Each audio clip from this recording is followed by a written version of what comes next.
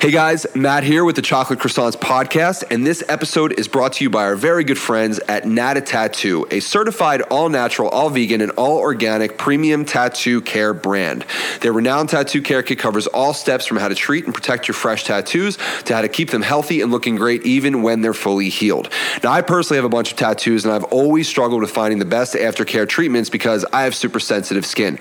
Even my tattoo artist, Mr. Eric Willis, you can follow him on Instagram at DrillByWillis, will tell you that he is super careful while tattooing me because my skin has the tendency to become super inflamed and get ripped up. I actually have some scars in some of my tattoos just from some really bad aftercare treatment that I used previously. So I'm extremely picky about what I use. And when I had the chance to use the Nata Tattoo Care Kit on one of my fresh tattoos recently, I was pleasantly surprised with the results. It healed up perfectly and it looks great. I started with their cleanser that they offer as part of their tattoo kit, and for the first few days I applied that along with the lotion that they offer as the second piece of their tattoo kit, and then finally have continued using the balm, which is the third piece of their tattoo kit. Now, the cleanser was super easy on my skin, really doesn't have a strong scent at all, if any scent. I mean, it's barely noticeable. The lotion smells and feels really great. It doesn't leave an oily residue, and it reduces the inflammation and infection. It actually feels really good going on. And then the balm has kept everything looking really, really good. It looks like restored from like the first day that I got it, and it's fresh. And, I always think that the second day of a tattoo always looks the best. And with the balm being applied every single day since, that's what it looks like. It looks like I just got the tattoo, so it looks great. I also have been using the moisturizer and the balm on my older tattoos, some of which are years and years and years old now. And it's pretty freaking cool how much these tattoos pop, like I said, even years later.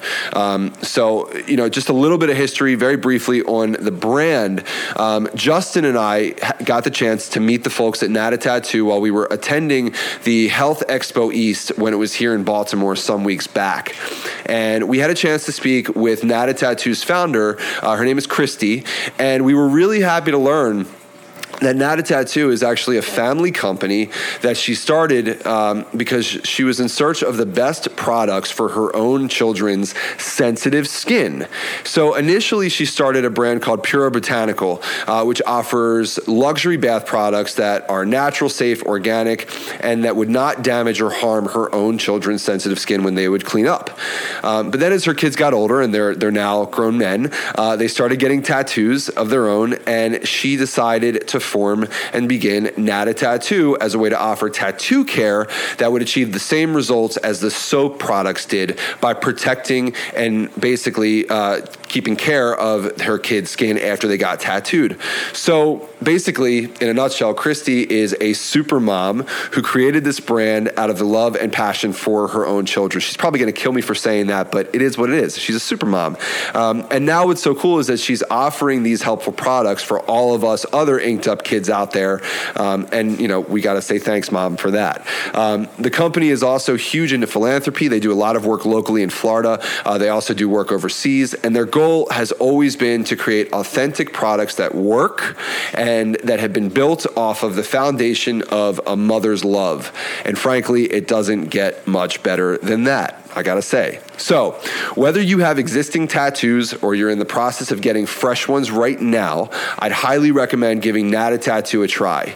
The company has been very, very kind to us, and they've actually opted to provide all of you listeners with a special discount code that gets you 25% off of any of the products in their store, including the tattoo kit that I described before, that comes with the cleanser, the lotion, and the aftercare balm.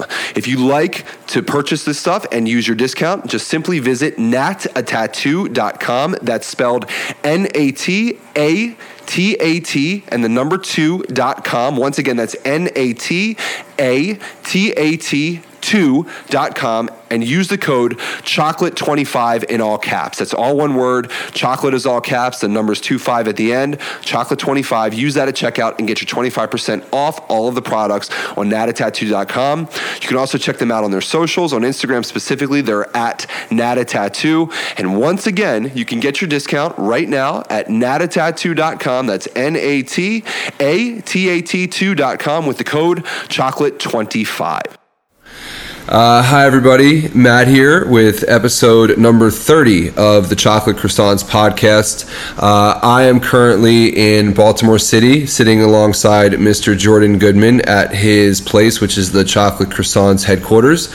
And we are using our Rode Mic NT USB to talk to our other podcast partner and Jordan's little brother, Justin Goodman. Where are you, Justin Goodman? What's my place called? I'm in my house. What's this place called? The Doggy Den. It's the Little Doggy Compound. Den. All right, yeah, I'm at the Little Doggy Den. Yeah, you're at the Doggy Den with the dogs, and you're hanging out with your Rode NT USB microphone as well. So, for those of you that don't know, this episode, as we mentioned, is brought to you by our very good friends at Nata Tattoo, who are a premium tattoo care company, as well as our friends at Rode Microphone. And all of us currently are utilizing their products to blast this episode right into your ears. So this week has been a little crazy. We were originally supposed to have a guest on, our good friend Mike Johnston from Mike'sLessons.com. However, it was a little tough with scheduling between all of us, but then I actually ran into some personal challenges this week. One of my family members fell ill, ended up in the hospital, and that took up most of my time and attention and was my main priority this week. So given that was sort of all up in the air, we really couldn't schedule anything, and things are better now, but it has definitely been crazy, and we'll talk more about that as we dig into what we're going to discuss today on the episode. But for episode 30, you have the three of us, and we figured that this would be a great chance to, thank everybody for your attention thus far, for tuning in for 30 full episodes. We're very, very excited about where this podcast is currently and where it's going, and all of the things that we have in the works. And we're just very thankful, as I said, to have everybody who has tuned in from day one, or even from this episode being your first. We're grateful that you're here, so we really appreciate that.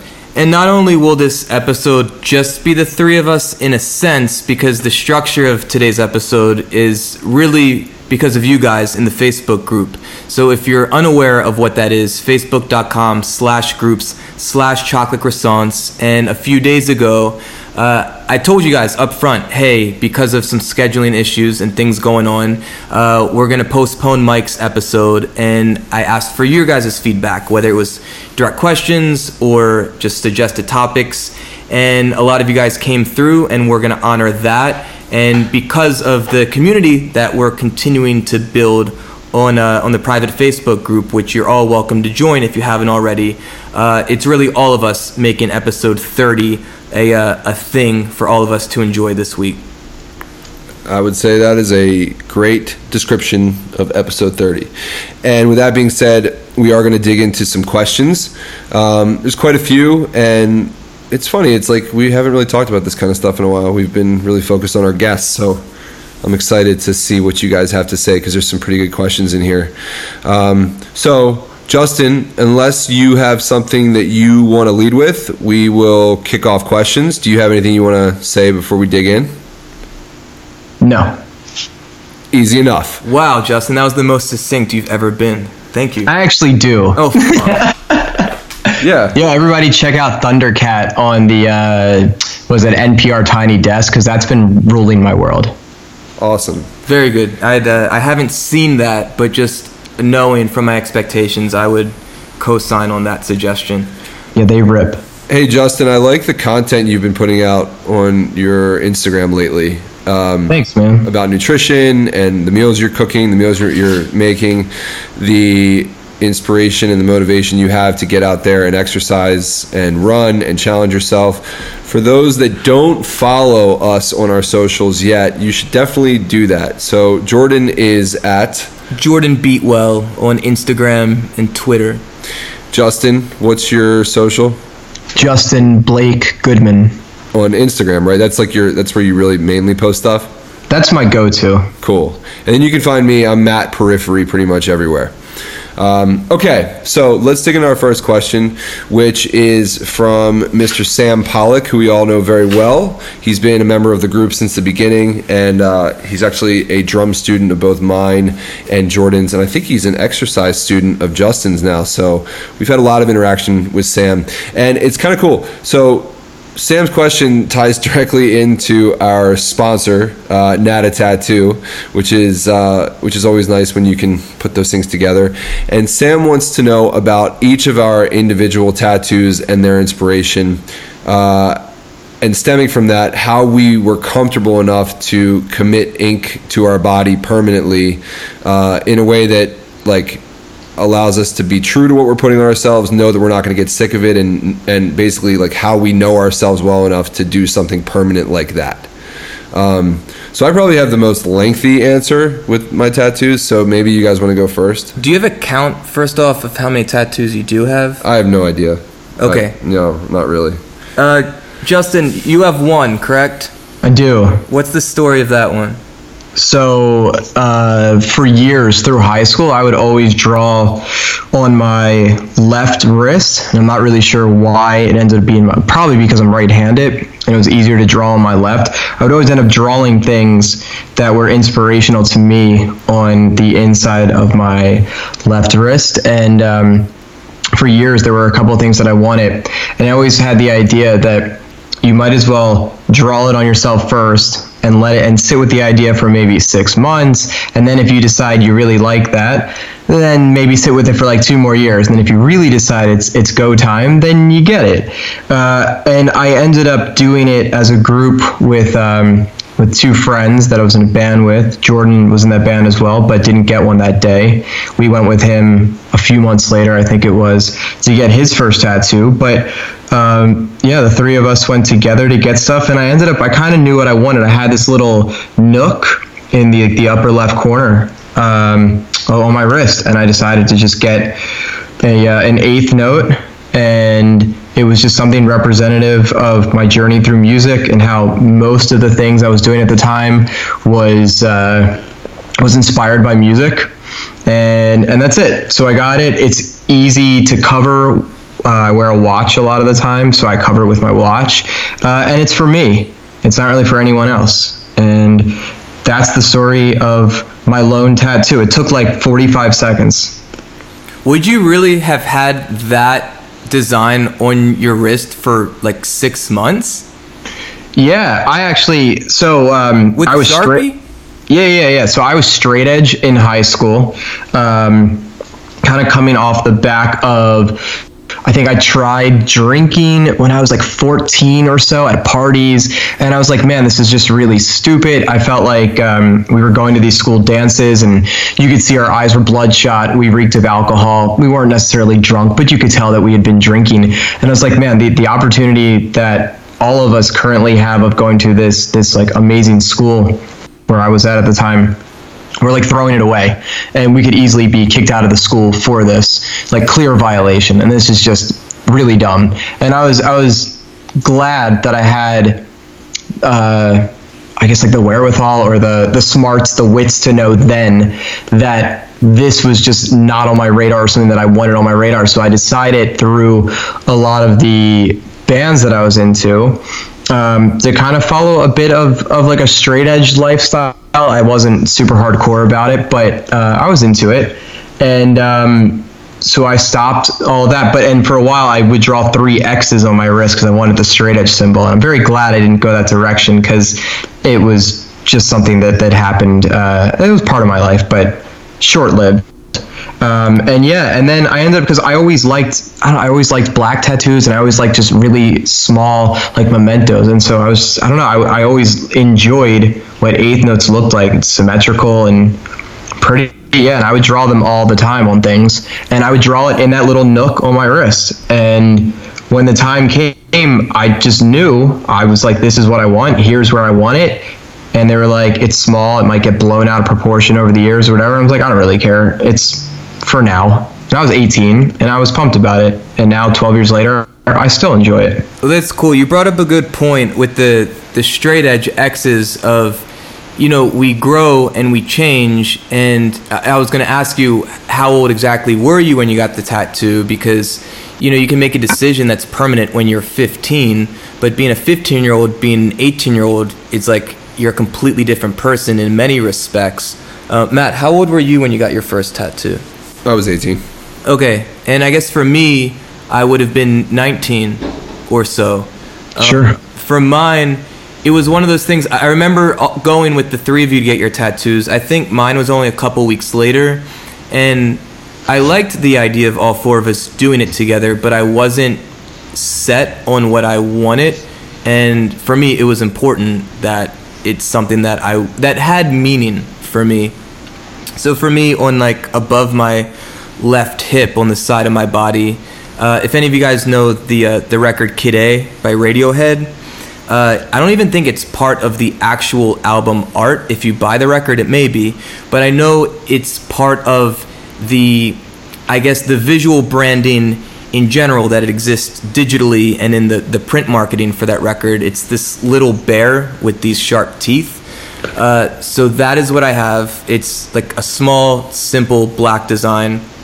And for me, what that record represents is I guess this ideal or philosophy or whatever the term may be, but it's something that I wanted to live. And I knew that even 50 years from getting the tattoo, I knew I still wanted to live in the spirit of that. And basically, if you're not really familiar with, I guess, the career of Radiohead, they put out their first record in I guess the early 90s, and Creep was the lead single. And still, if you go on like a Spotify and look up, I guess, the plays of Creep, I'd imagine the vast majority of plays for Radiohead are that song. And if you listen to them on radio, it's normally that song. And so, first record out, it's very easy for them to get labeled as a one-hit wonder. Their second record, The Bends, for me is this defining Brit-pop record, which had, it wasn't like a whole record of Creep. And I respected that. And then their third record, OK Computer, I think that was 97, that was very groundbreaking in the sense that it had these more electronic elements to it for a rock band. There was these themes that felt futuristic about technology and this like impending doom of what that means. And for OK Computer, it was like, again, they didn't do what they had done before, which they had success with. And by, I guess, staying true to their creative vision, they became much bigger, like an actual arena rock band, not only in Europe, but in the States as well. And then OK Computer came out, I think, around maybe 2000. This was like the Napster era. And you'd think, like, what is a band like this going to do next? And they put out a record, Kid A, that was like void of vocal melody.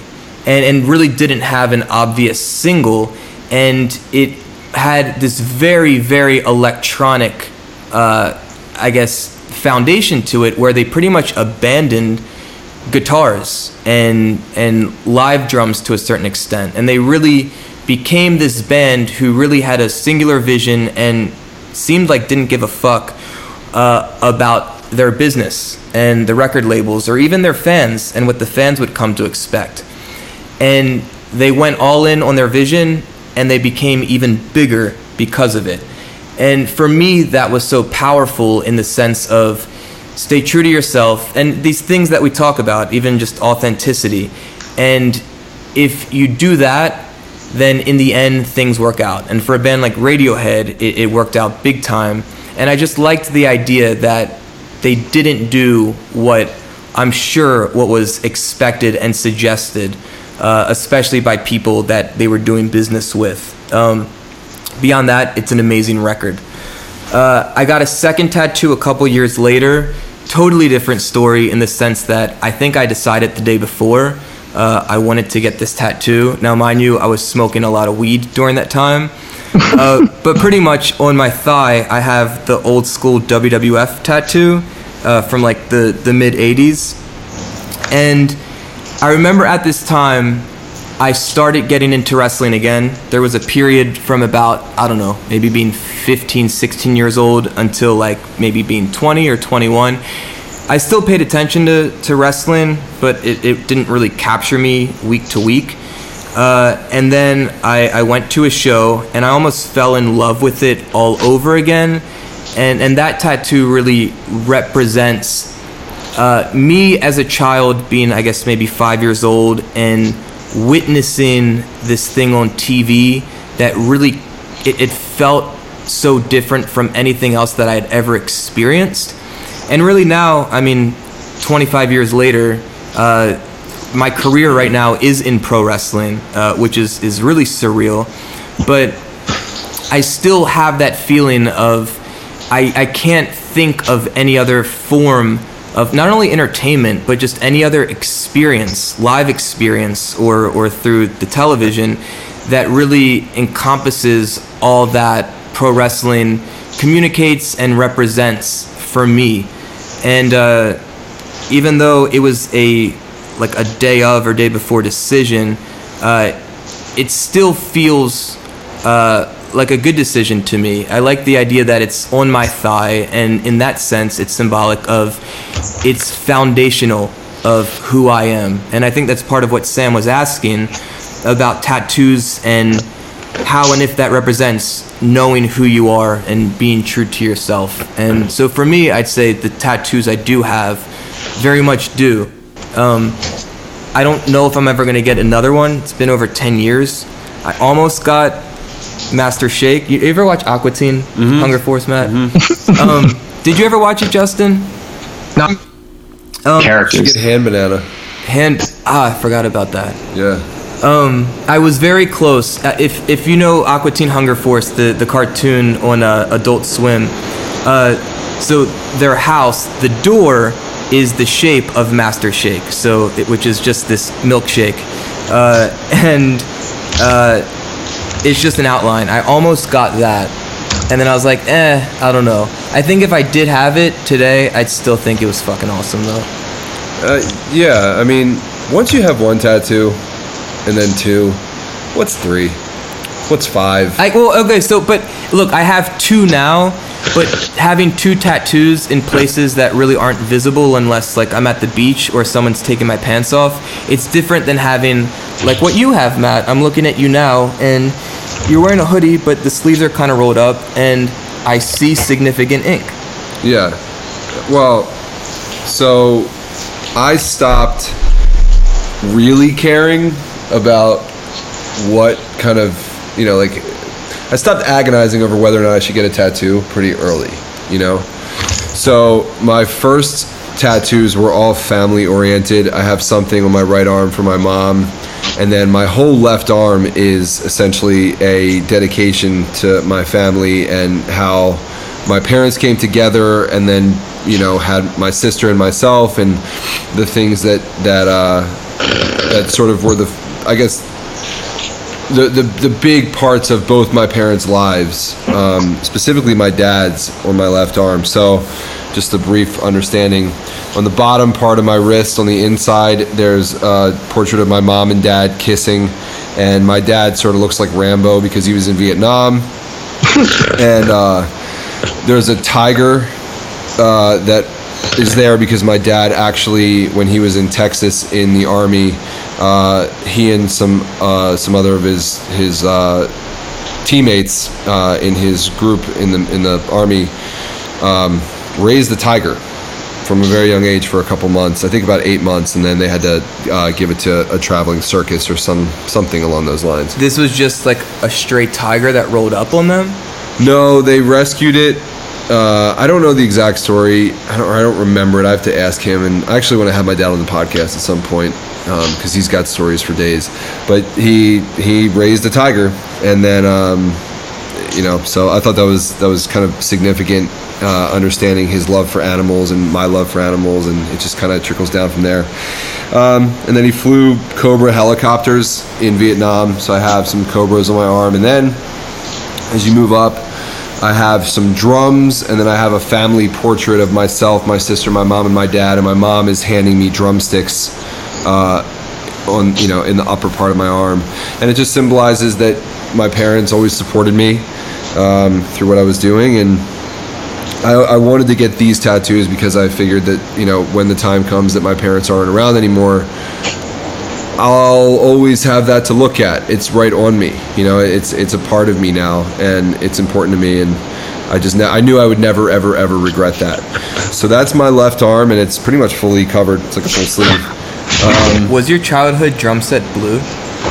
No, but the blue toms here just made sense with like the actual landscape of the tattoo as far as like the color goes, because as you can see, there'd be too much red if we did it another way.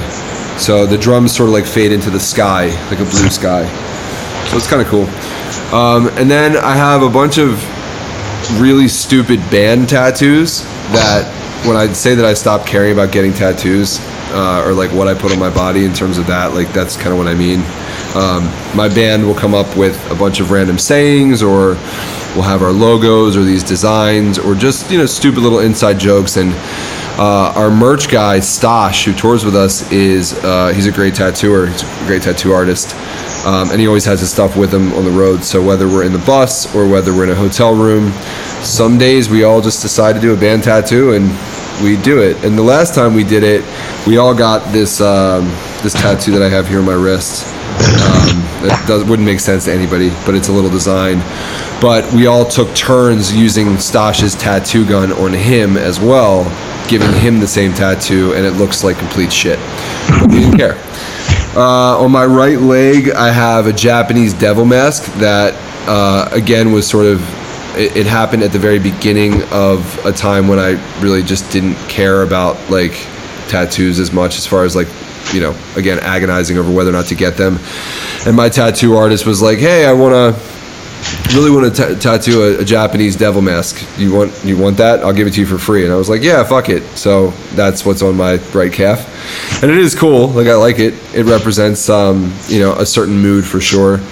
And then lastly, on my right arm, I have a whole bunch of facial portraits of different movie and book monsters and characters. I've always loved horror movies. I've always loved scary books. I'm a big fan of Stephen King. I was a big fan of the 30 Days of Night comic series, so the graphic novel series, I should say. So I have a bunch of different vampire faces. I have Pennywise the Clown. I have this character, Rose the Hat, who's from the book Dr. Sleep by Stephen King.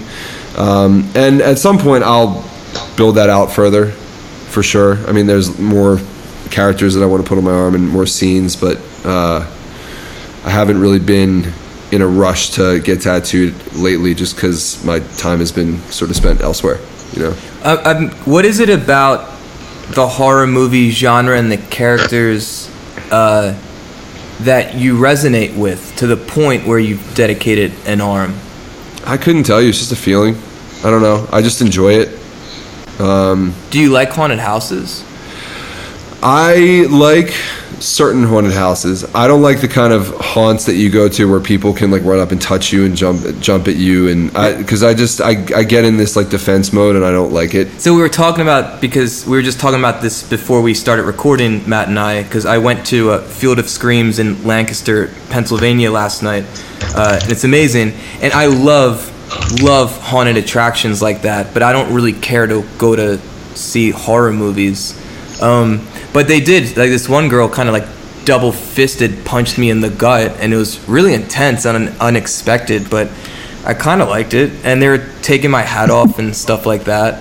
I don't know, I love that stuff. I don't know, I wouldn't want to be touched in that sense. I don't know why. I've been to them before when I was younger, and I never really enjoyed that experience of having them come so close, because, I don't know, you just never know. And then, for those of you who have Netflix, if you've seen the movie The House is October Built, that's a good one if you're curious about these Halloween haunts and how crazy they can be. So that sort of also solidifies my sort of feelings about going to these things and why I really don't. But I love graphic novels that are scary. I love filming my own shorts that are scary. I love the characters of, like, when I was a kid, I always loved Freddy Krueger. At some point, I'm sure I'll get him tattooed on me too. I used to tell people he was my uncle when I was a kid. And yeah, I don't know. I just really enjoy it. So I just know what I like. So in that sense, I'm confident that I'm not going to get sick of these faces and these characters on my arm, because I'll always like that stuff. Obviously, family is very important to me, so I'll have no regrets about having them on my body. And any of the band tattoos, I would never regret either, because it's sort of part of this ceremony with my bandmates that we all do this together. We've all done the same things together. We all share the same inside jokes. So getting those things tattooed on me, although they're goofy and sometimes funny, they also represent something that's very special between a small group of people that I'm privileged to be a part of. That's cool and meaningful.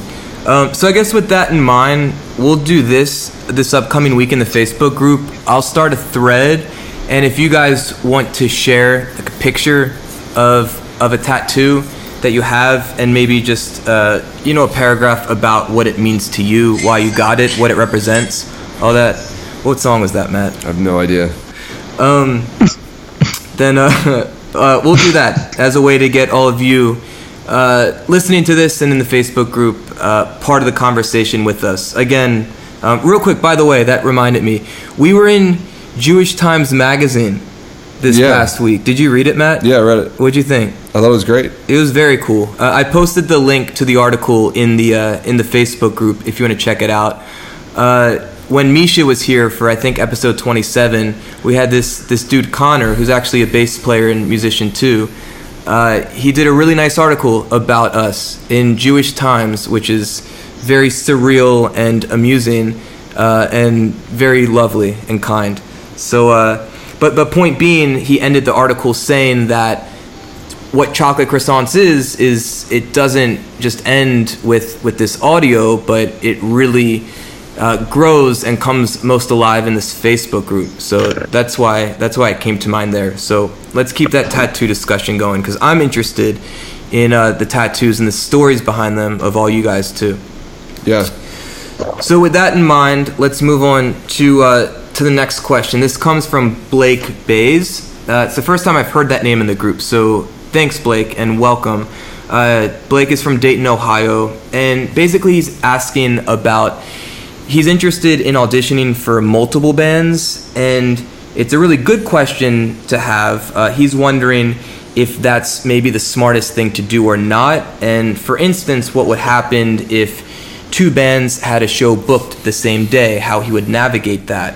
And what I've found interesting about this question is that, and I've experienced this before, where for a few months at a time, I was in two bands, and one was the clear priority, and that always won out. But this doesn't just have to be for if you're a musician or playing in bands, but really all the commitments that we ultimately make in life. And what do we do when there's two conflicting kind of like things coming up with those commitments? What are your thoughts on that, Matt? My dog just farted. That's the first thing. Fuck, I don't smell it yet. And Dee Dee's like literally underneath me. Yeah, Tyson just ripped it, and he's a champion. Whew, it's a good thing you guys can't smell the airwaves. Anyway, that being said, priorities. Family first, always. And I know that doesn't really relate to the question directly, but I mean, it applies to what I went through this week. So I was supposed to be in Mexico this weekend playing Knotfest Mexico with Periphery. And earlier this week, as I mentioned before, I had an immediate family member of mine who fell ill. And my priority and my responsibility was to my family member. It was not to go and play the show. So I was faced with some options, and we were all faced with a challenge. And really what it came down to at some point was, okay, I can't go to Mexico. Do we cancel the show, or do we find someone to fill in on the drums for me so that the band can continue to play, the fans can still see the band there, and everybody's happy? And that ended up being the option that we chose, thankfully, because we have Periphery has an amazing network of musicians that we're lucky enough to know. And the person who I reached out to immediately when this came up was Mr. JP Bouvet, who you guys have heard on episode 28. Yep. 28. Yeah. 28. Yeah, JP was our guest on episode 28 of this podcast. So if you go back and listen to that, you'll hear a little bit about his mindset and get to know him. But it's a true testament of his ability to say yes to something and to rise to the occasion when there's a call of duty, so to speak. So I called JP and I was like, look, here's what's going on with me. I can't make this show. Do you think you can learn about 40 minutes of music in 2 days? And he asked me a couple questions. Do I have transcriptions? I did. Can I send him the music? Can I send him the set? And I could do all those things. And he was like, yep, I'm going to do it. I got this. Tell your bandmates, I'm on board. So in about 2 days, JP was able to learn about 7 Periphery songs. It took him pretty much, most of his days and most of the hours in the day, but in talking to him about it, he really just paced himself and he didn't get freaked out and didn't feel overwhelmed. He just kind of had faith that there'd be enough time for him to learn it if he spent the hours throughout the day focusing on it. So this was his main priority for a couple reasons. One, I think that it was a really fun opportunity, and I know in talking to him he was looking for a really good challenge, and this challenge sort of showed itself. 2, I know he cares a lot about me and the situation that I was in, and I know that he wanted to be able to help me as a friend. And then 3, he's a professional. He's not going to accept any gig or do anything unless he's doing it to his utmost ability. And that's why I went to him when I was faced with this challenge, because I knew that if JP could do it, then he would, and he would do it in the most professional manner as possible, which is what ended up happening. He ended up doing a great job. The show went on without a hitch, and everybody in the band is super thankful and happy. So I just want to say thank you again to JP Bouvet for filling in for me. And let me circle this back now to the question, which is like, look, at the end of the day, the biggest priority is always going to be your loved ones and your family. Beyond that, you have to look at, okay, why am I taking this gig? Why am I taking this job? Am I passionate about this specific job and this gig? If so, then that should be always the priority, the thing that you're most passionate about. At the same time, if you're trying to take a job or start a company or audition for a band that, isn't necessarily going to make you money off the bat, but is a passion project, but you still need to make money, then maybe you have to look at, okay, well, maybe my priority is the gig that's going to pay me so that I can then go focus on the thing that I am most passionate about and focus on my passion project. And it all just kind of comes down to making quick decisions when you have the opportunity to do so. I think it's great to put yourself out there. It's great to audition for multiple bands because you gain experience. It's great to audition for multiple jobs or apply to multiple jobs if you're looking for a job. And it's great to try different things when you're experimenting with filling your schedule with passion projects or things for fun. But at some point it becomes obvious to you what is most important and where you want to focus your time, and you have to really just kind of stop and ask yourself the question of like, what is my priority? What do I need right now? And how can I make things happen? And if you base your decisions off of those things, I think you'll be able to quickly find the right balance for all the things you want to do. You don't always have to like cut things out. You can do multiple things, but I think you have to sort of know, again, in a list, what's number 1, what's number 2, what's number 3. And remember, there's other people out there that can fill in for you. There's other people out there who can take over your gig for you if need be. So if you find that you get accepted into multiple projects, but one of them becomes the passion project, then you can keep that one, and I'm sure that other project or subsequent project will find somebody to fill in for you or replace you if necessary. Justin, do you have any thoughts on that, man? Yeah, I'm going to take it from a different perspective. To me, it felt like this question was coming from a place of, I want to play in a band. I'm at that point where I want to audition for different bands. I think that's fantastic. I mean, that's kind of just fielding your options. If you're not 100% sure with the direction you want to go or the genre you want to play, then yeah, you should go feel out the vibe of each band. And you might come across 2 or 3 bands that have a very similar vibe, but you actually get along with the people better. And that is, to me, as important as the music that you're playing. You got to get along with the people, because it's a lot of dealing with other people. It's like I always said, being in a band, if it's 3 others with you, it's like having 3 girlfriends. You have to find ways to balance. You have to communicate well, find ways to be honest with one another, et cetera, et cetera. The same thing like with any relationship. So I was taking this question from the standpoint of, hey, I want to start playing. Could I join multiple bands? And the reality is, yeah, there are tons of people who decide they just want to gig. And in that sense, then, yeah, it's cool to join multiple bands. But to, I believe it was Jordan's point, you have to prioritize. And to Matt's point as well, you have to prioritize. And you have to realize where your priorities stand first and foremost, because you have to do you first before taking care of anyone else. And in that, you just have to make the best executive decisions you can make with whatever the variables are. So if you're in 4 different bands and on any given night 2 of those bands have gigs and it's super conflicting, do as Matt was just saying and try to find a friend or someone who can fill in. And if not, just break the news and be honest and open with your mates, and hopefully they're understanding. And if not, the worst thing that happens is they say, hey, we realize you don't really have the time and we want someone who's fully committed to this. And that's totally okay as well, because you then will have other projects to fall back on, or you can start the audition process again. Yeah, that's great. Cool. Yeah, I know for me, I can relate to the question in a sense. I'm living it right now as I'm adjusting to this new job with Ring of Honor.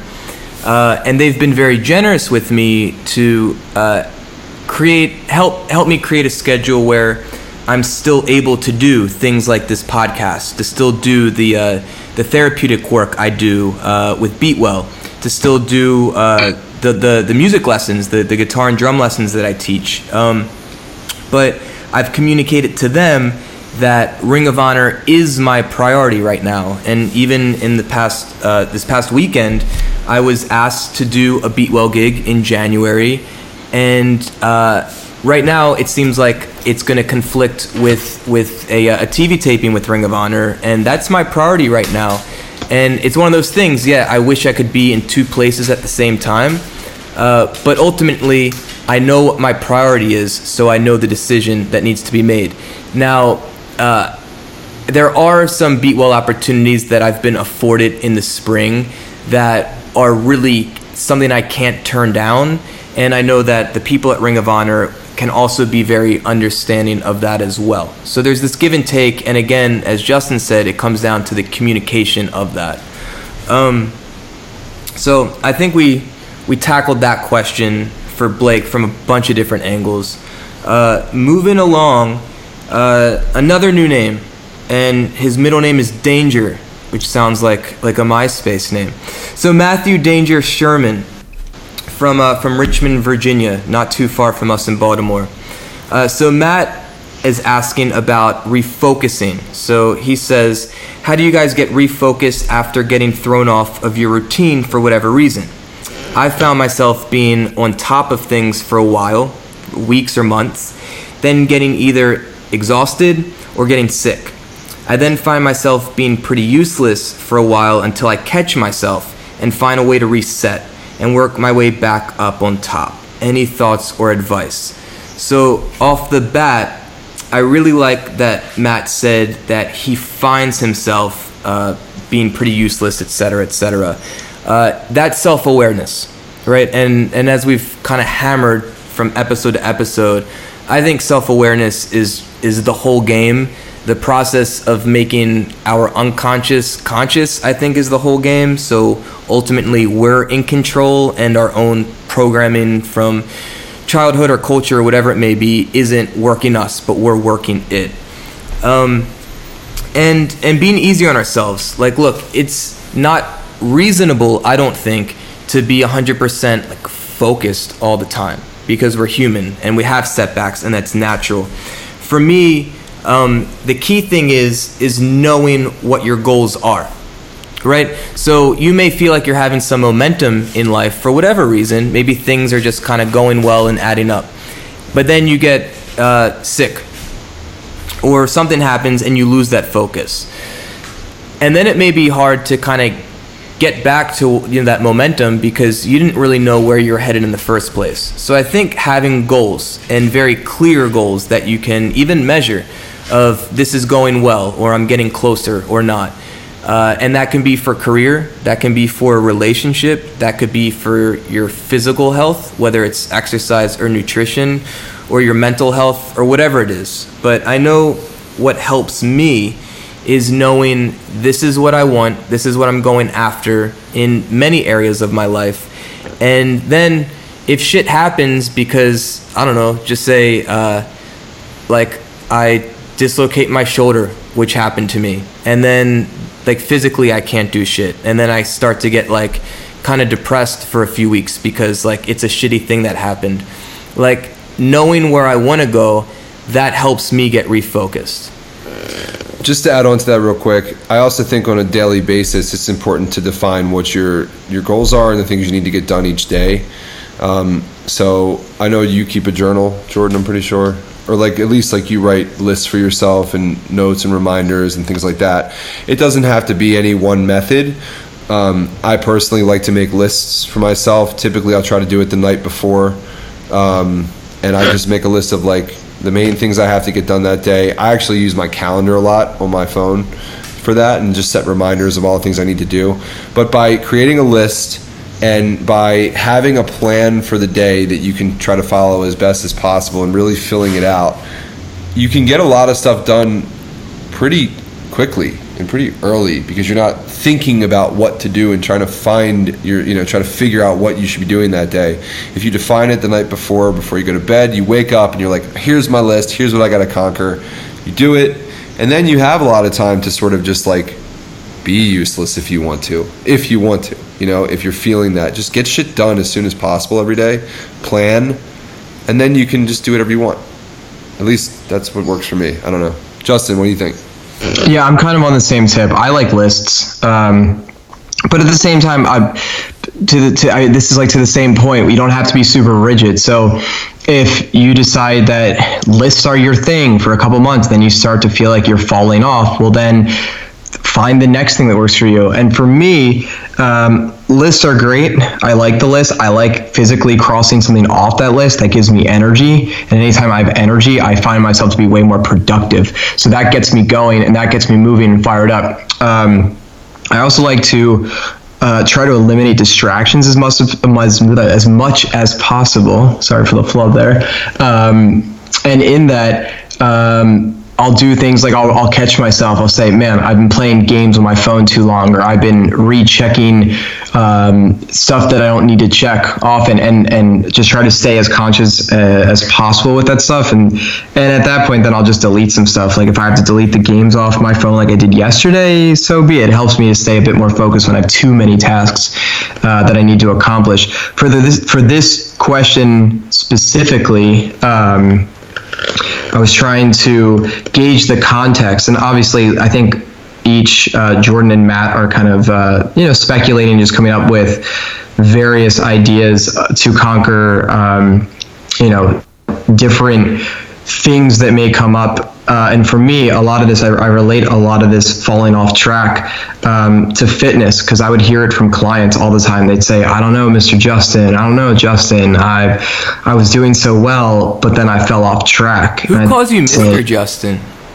I had a couple people that were very conservative, and they would be like, hey, Mr. Justin, I don't know. And I was like, and I wasn't going to, I would say, you don't have to call me that. And they'd be like, yeah, but it's the formality. I guess that's what they were used to. And it's like, that's cool. So you just call you from now on. Mr. Justin. Yeah, dude, Mr. Justin. I'm like weird, right? Yeah, it was weird, but like when I say it, I would say it with the tone that they would say it, and then it wouldn't be weird. So real quick, let's dig into this, because I haven't mentioned this to Matt ever in our friendship.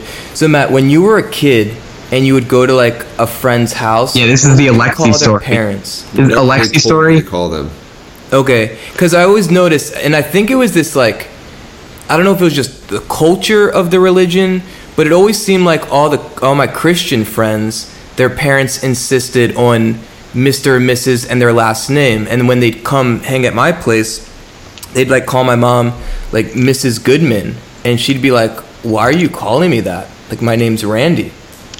Mm-hmm. Yeah, I mean yeah. But it was always just like the Christian friends. I don't know. I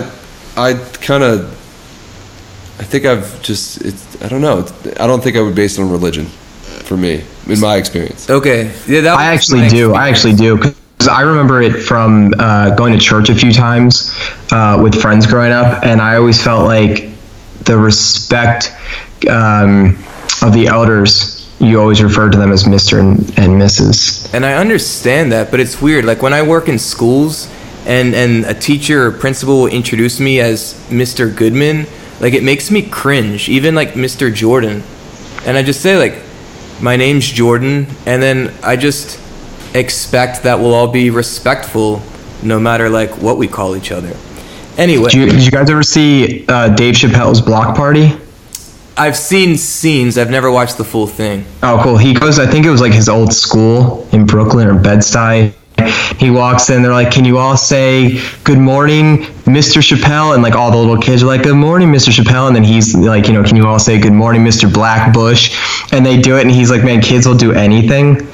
And I guess like to the same point, if someone had told us to say, oh, call me Mr. or call me something else, and you would just call them whatever they wanted to be called. I feel like I would want to call him Mr. Chappelle though.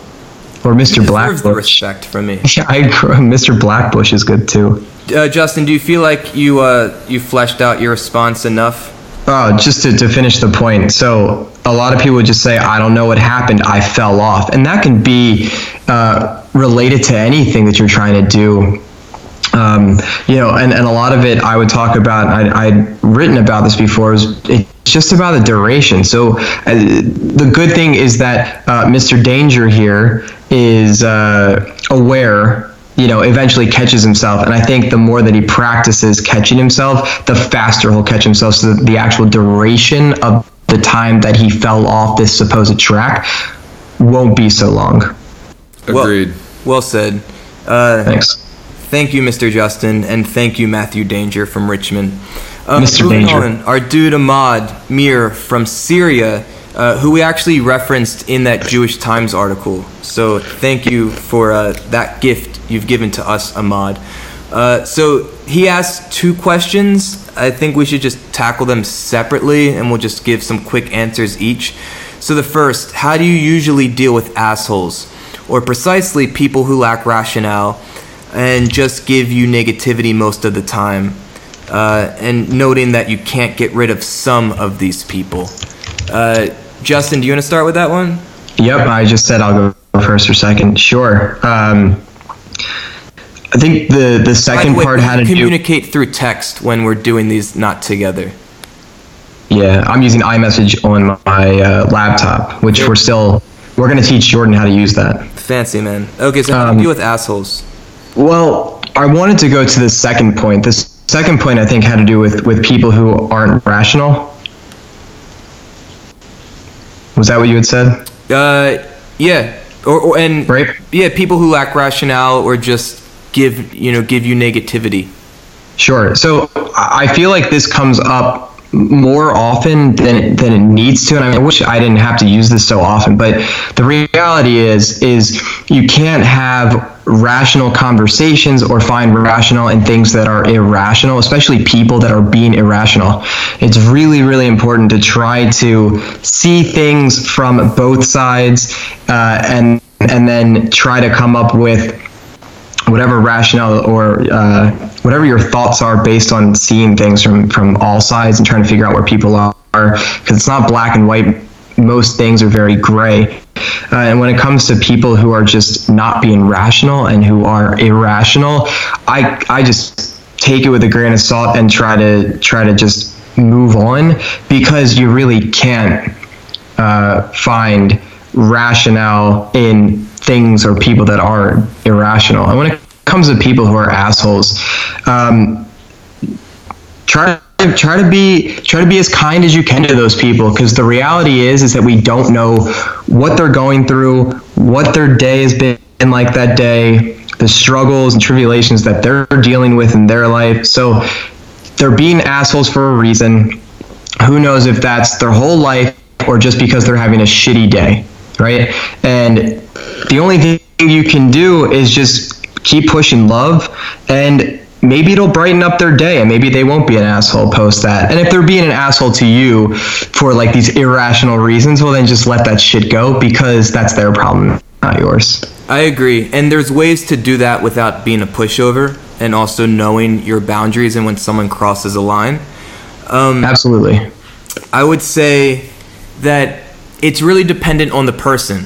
So for instance, maybe this person who is, an asshole or very negative is your boss. Or maybe it's your mom, and you don't want to completely cut off that relationship. So it's really dependent on the person, the relationship, and ultimately, what are your goals? Okay, so if it's your boss and you want to keep the job, or you need to keep the job, first off, you can't in many ways be completely honest with them, because if this person, doesn't really rely on logic or empathy, then you sharing your experience of them isn't going to sit well with them, and it may end up making things worse. So it really comes down to like taking care of yourself. I actually took this training called How to Deal with Unreasonable People, and what I found most interesting about that is really figuring out the motivations of this person and playing to that.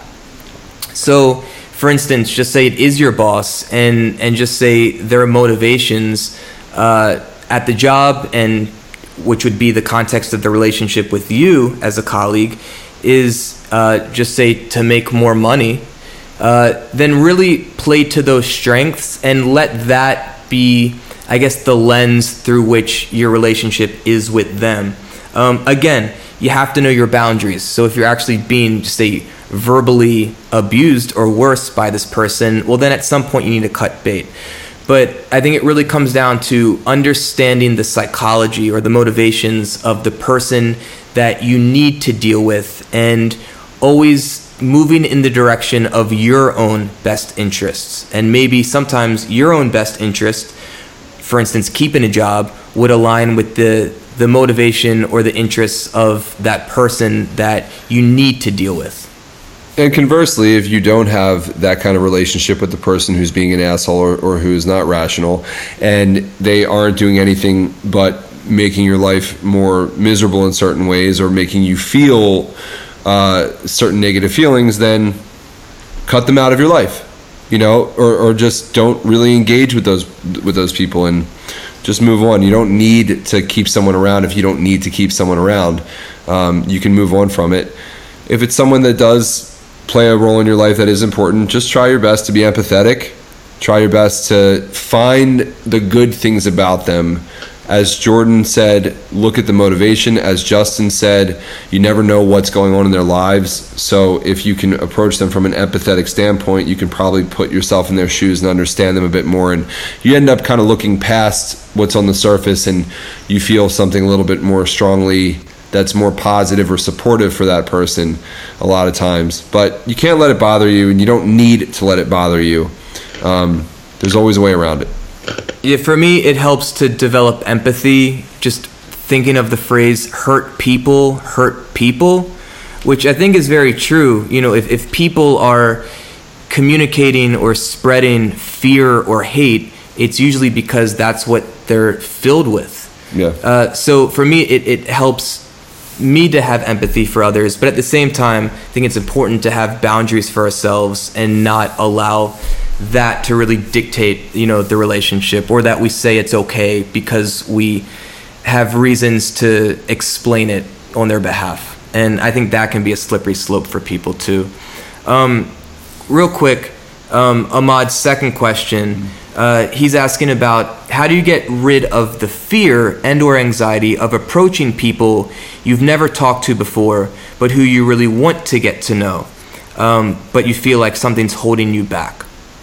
And just reflecting on this question for a little bit, one, for me, it helps to think about what my goal is. So, and this is a theme for a lot of these answers for me today. It's what's the goal? So if the goal is to maybe collaborate with this person, then it helps to focus on that, and that will help, I guess, put more stock into the courage to outweigh the fear to make the introduction. Beyond the goal, it helps for me to normalize other people. Oftentimes we put people on a pedestal as if they're like better than us or more important than us or our time. And I'll often look at a person that I perceive that way and think, okay, that dude took a shit this morning, and that dude once had his heart broken. And it helps create this level playing field that doesn't make a person like that as intimidating for me. Lastly, I'll say what helps is for me to focus on the feeling that I'll have for doing it. And also, if fear is a better motivator, focus on the feeling that you'll experience if you let that opportunity go, and then live in regret, which is an awful feeling. Now, that doesn't mean that the outcome needs to be the one that you want, but for me, even if I get rejected, the fact that I did the introduction or I made that ask, I'll feel better about myself for doing that. Yeah, I agree with all that stuff. I couldn't really summarize it better. Yeah, I agree with it as well. Yeah, regret's a motherfucker. So if you feel it, just go for it. Wonderful, Mr. Justin. Thank you very much. So moving right along, I think we just got one more question that we're going to dig into today. There were a couple more, but I feel like we've addressed them throughout other episodes. So this comes from Michael Karlqvist, I think. He's from Sweden. That's really cool. So Michael says, hi, again, love the podcast. Great work, guys. Well, thank you, Michael. So this one's for Justin specifically. So Michael says, I'm really interested in intermittent fasting. What's your take on it? Do you include juices and bone broths? If so, when and how? So I know, Justin, is this something that you experiment with daily, weekly? What's your approach with it? I think if you're going to do something like this, an approach like this, you have to give it enough time. And what's that? I don't know, 3-4 weeks to actually feel some results. And real quick, for those listening, Mr. Justin, can you give like a very short definition of what this is? Yeah, so intermittent fasting, sometimes called IF, or time restricted feeding, TRF, is really just referred to as an idea of putting constraints on the actual amount of time or the time window that we're going to be eating in a certain day.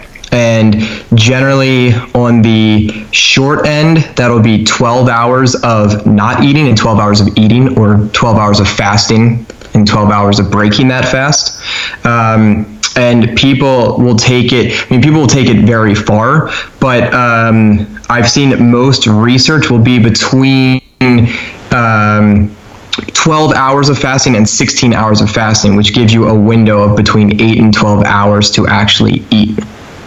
And it's interesting, when I think about this, I really go back to what, like, my brother and I would hear our parents, or I guess maybe our mom would talk about, excuse me, this thing that Oprah would say about like not eating after 7 o'clock. And although there was, I don't think she ever followed it up with science, I now understand the why behind why she was actually saying that.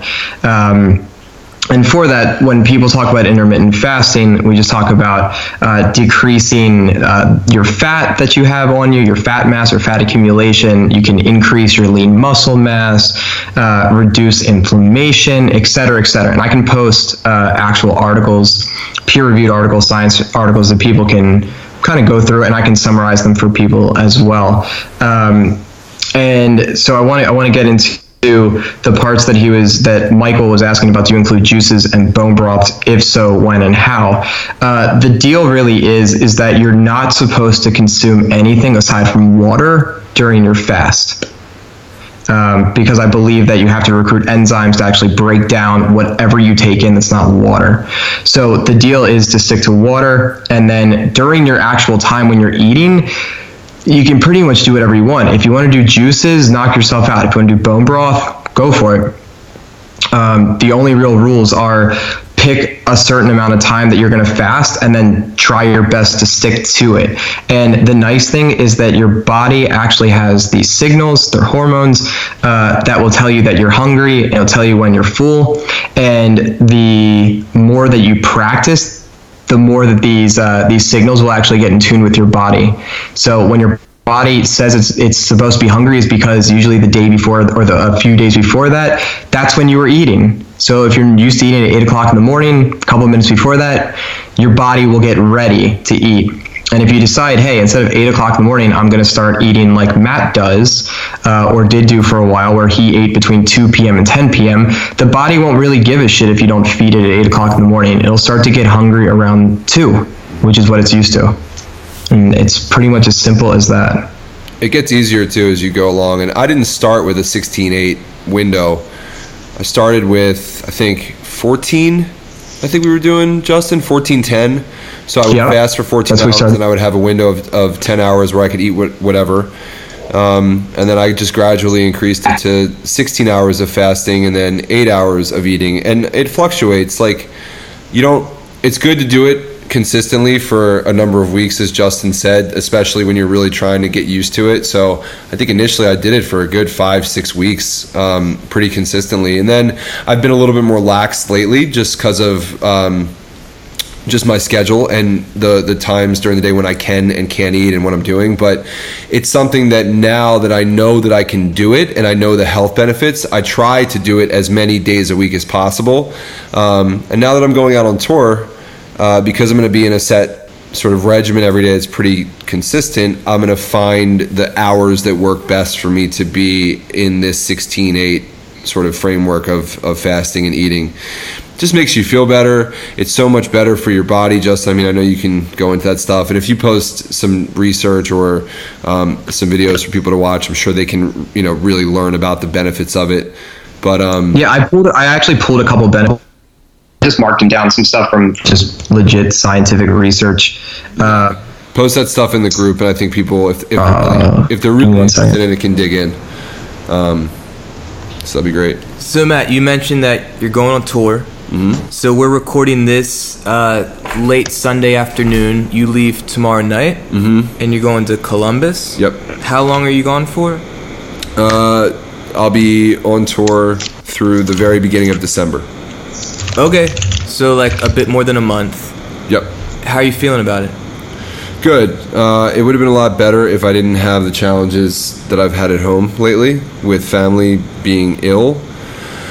But there's never a good time to leave. Change is always a challenging thing for me. Especially when I'm rooted into something. Being on tour for a while and then coming home is always a big culture shock, and then being home for a while and then going on tour is always a big culture shock. So I'm excited in certain ways, and then I've drawbacks in certain ways. But at the end of the day, I know that once I actually get out on the road and start playing shows, that I'm going to very quickly sink into the schedule, and I'll enjoy it and I'll dig in and it'll be great. It's just tough flying the coop, as you say. When you leave home and you have things that are going on at home that are more serious, it's a lot harder to leave because those things weigh on your mind. And it's not as easy to just sort of put on the blinders and tune things out when you have to check in and when you have just things going on with loved ones at home. So in that sense, it's definitely going to be challenging. But the good part about this tour, which may sound funny to some, is that it takes place in the U.S. And when traveling in the U.S., we just know that if there's ever an emergency at home for any of us, it's very easy within a matter of hours to get back home. Mm-hmm. So with that being said, there's a comfort there in that with what is going on currently right now, if I need to get home, I can. And again, the family always comes first, so that is a priority. But anyway, to answer your question, I'm definitely excited. We're going out with Animals as Leaders, who are great friends, and they're a great band. And, Periphery and Animals as Leaders have done a lot of touring together. So that'll be great. It'll be like one big happy family. I just loaded up the tour bus today, so feeling really comfortable there. We've taken this bus out, and we've worked with the driver before, and he's great. So that's really comforting to know. And I'm going to be doing a lot of satellite podcast episodes while I'm on tour. I'm going to be interviewing guys in my band. I'm going to be interviewing the crew. I'm going to be interviewing people from the other bands. And I'll just sort of be churning out some content for Chocolate Croissants. I think Jordan and Justin will be doing stuff at home as well. We'll all be working together, of course, and doing these kind of episodes where we're calling in via Skype. But some weeks you may get more than one episode coming up, and then at very minimum you'll get the typical every Monday episode from us each week with either a guest or with the three of us or some sort of contingent of us kind of digging into some topics. So I'm excited to see how it works with that kind of dynamic. Yeah, it'll be interesting. And then after that, I mean, do you have touring plans? No. After that, we're back home, and next year we start working on new music. Okay, so if you weren't aware that Matt's going on tour for the next month, periphery.net? Is that what it is? Yeah, you can find all the tour dates at periphery.net. I'm also teaching drum classes almost every single day.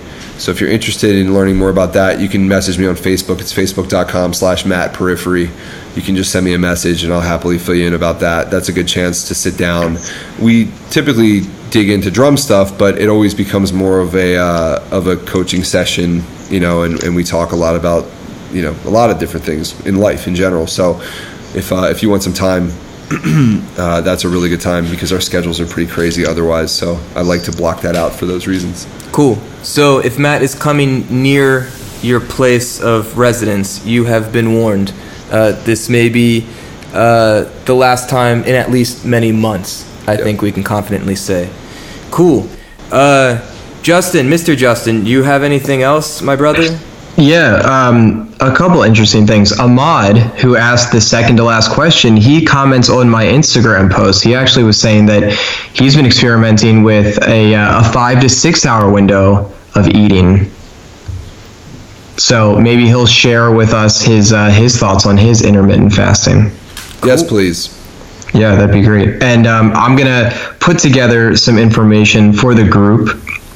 And I'll be posting that in the group for everyone. I'm also starting to, I'm thinking about maybe pivoting towards the idea of doing infographics, just to kind of help people see a very clear picture, and then they don't even have to really read through what I place below that. And so when I do start doing that, I'll definitely share that with the group.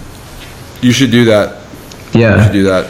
Yeah, definitely. I have to figure out how to do that, but I can figure it out for sure. I'll just put the extra hour that I would normally maybe play games on my phone into doing that. Aside from that, let me pull the date again. The date is November 11th. That's soon. That's in a couple Saturdays. That is when Matt is playing in Philly at the Electric Factory, and I think I'm going to go to that show, and I think we may do some chocolate croissant stuff there, Jordan, if you would like to join us. Oh, fuck. I'll be in Fort Lauderdale with the Ring of Honor. Okay. We'll hold down the fort for you. I appreciate it. Yeah, no worries. Yeah, that would have been cool. But again, the priorities goes back to that. Yeah, actually, you know what? I want to ask the chocolate croissant. We need like a name, like the chocolate croissant community nation, something or other. The chocolate croissant tours. Again, if anyone has some musical ability, I know a lot of people do in this group. We are looking for some intro music for the podcast. So if you want to throw something up there, we would love to check it out and potentially use it. And that would be awesome. Have you thought about that, Matt? What that music would be? No. Okay. Jordan did. Jordan nailed it. Jordan, would you like to share with the people? So I have this romantic idea of being in Las Vegas and waking up at like 6:30 in the morning, reading by the pool. And they had this really cool music that came on. And as soon as it hit like 8 a.m., it changed. But it was this like... It was electronic, but it wasn't like what you would consider EDM. But it just felt very much this like early morning, very rhythmic, very, I don't know if meditative's the word, but I don't know, it was rhythmic based and it felt good, it felt inspiring, there was an energy to it of wanting to start the day. Point being, if there's like metal guitar or drums, which I'd assume is what most would... their instincts would be for this. Honestly, I'm not interested. I don't know how you feel, Matt. Jordan, you're so romantic. I know. I know. I have this romantic vision. How many romantic visions do you have? I don't want to hear about that. Yo, wait, and one other thing. We're always looking for a lot of things from our listeners. And Agreed. We're open to a lot of things, whether it's music for the podcast, which we can change weekly, or even over a series of episodes, whether it's graphic design, if you guys have ideas for logos or different visuals that we can use to post on our socials to promote the episodes. I say we don't need just one. We're open to changing it up and having you guys be as involved as possible. So feel free to submit some stuff to the group, send music our way. I would say we should probably create a thread for this, a thread for submissions for content to be used in the production of Chocolate Croissants podcast. But if we have a thread for that, then it'd be great if you guys are interested in submitting music, visuals, whatever, and we'll go from there. So just do whatever you feel. What does the podcast mean to you? What does it make you feel? Let that show in your art. Yeah, Zordon, remember one of your favorite shows, they did this, didn't they? The Law? Yeah, they took submissions for a theme song. Okay, so again, we'll post that this week. We also need a logo. So graphic designers, or if you just kind of like to make some stuff, whatever, again, Justin, honestly, shut the fuck up. Matt just said that. Thank you very much. I'm just saying, whatever represents to you, we need one. Tyson needs to get out of here.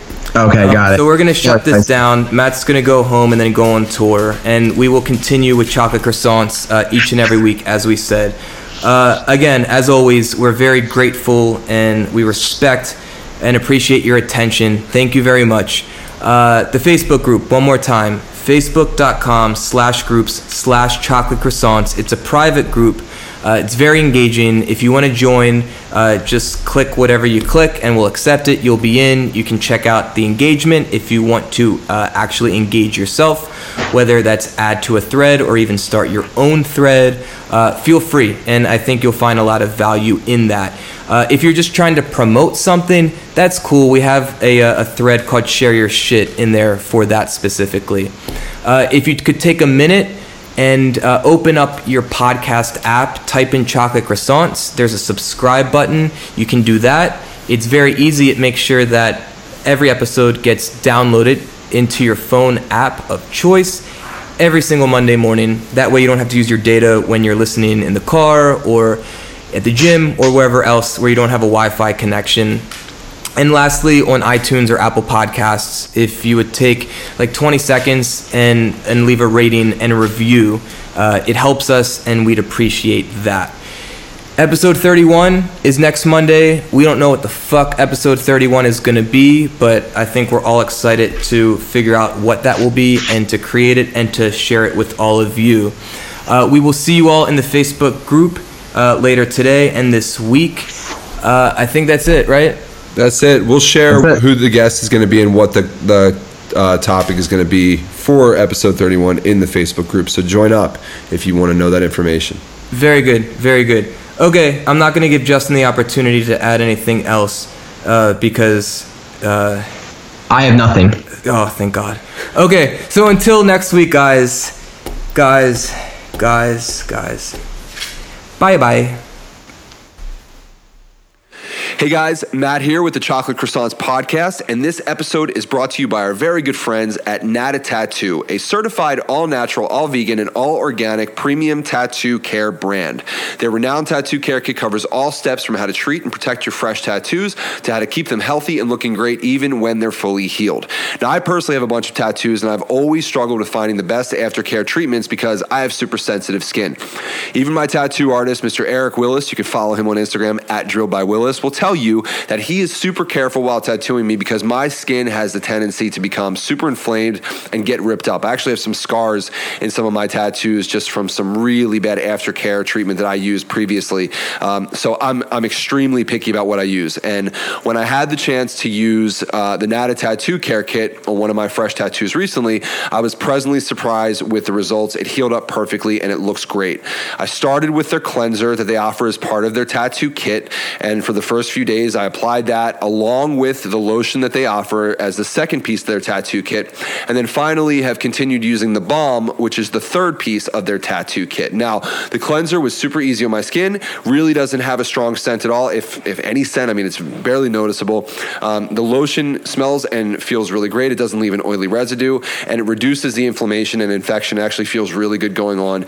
And then the balm has kept everything looking really, really good. It looks like restored from like the first day that I got it, and it's fresh. And I always think that the second day of a tattoo always looks the best. And with the balm being applied every single day since, that's what it looks like. It looks like I just got the tattoo, so it looks great. I also have been using the moisturizer and the balm on my older tattoos, some of which are years and years and years old now, and it's pretty freaking cool how much these tattoos pop, like I said, even years later. So just a little bit of history very briefly on the brand.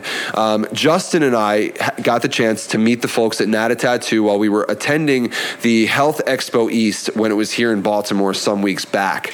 And we had a chance to speak with Nata Tattoo's founder. Her name is Christy, and we were really happy to learn that Nata Tattoo is actually a family company that she started because she was in search of the best products for her own children's sensitive skin.